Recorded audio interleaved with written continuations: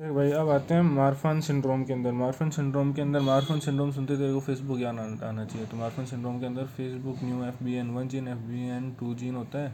ठीक है, इन दोनों की डेफिशिएंसी हो जाती है। क्या हो जाती है?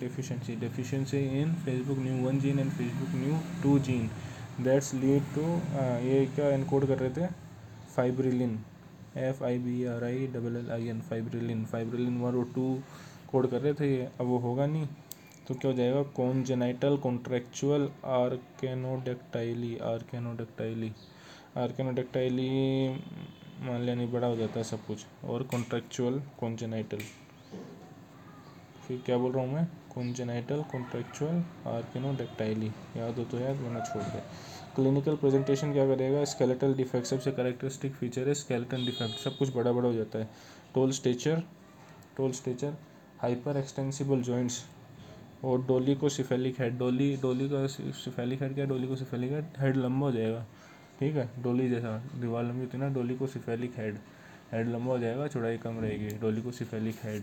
फिर क्या है? Ocular defect. भाई साहब, हड्डी आ गई, अब आंखों पे आ जाए, लेंस है ना वो डिस्प्लेस हो जाता है इसमें। ओक्यूलर डिफेक्ट, एक्टोपिया लेंटिस, और super temporal dislocation of lens. ठीक है, तो ऑक्यूलर डिफेक्ट्स के अंदर इतना याद रख लेना कि यहाँ पे लेंस का डिसलोकेशन हो रहा है, ये इतना याद रख ले। सीवियस डिफेक्ट तो तेरे को याद आ जाएंगे, मिट्रल वाल्व कोलेप्स।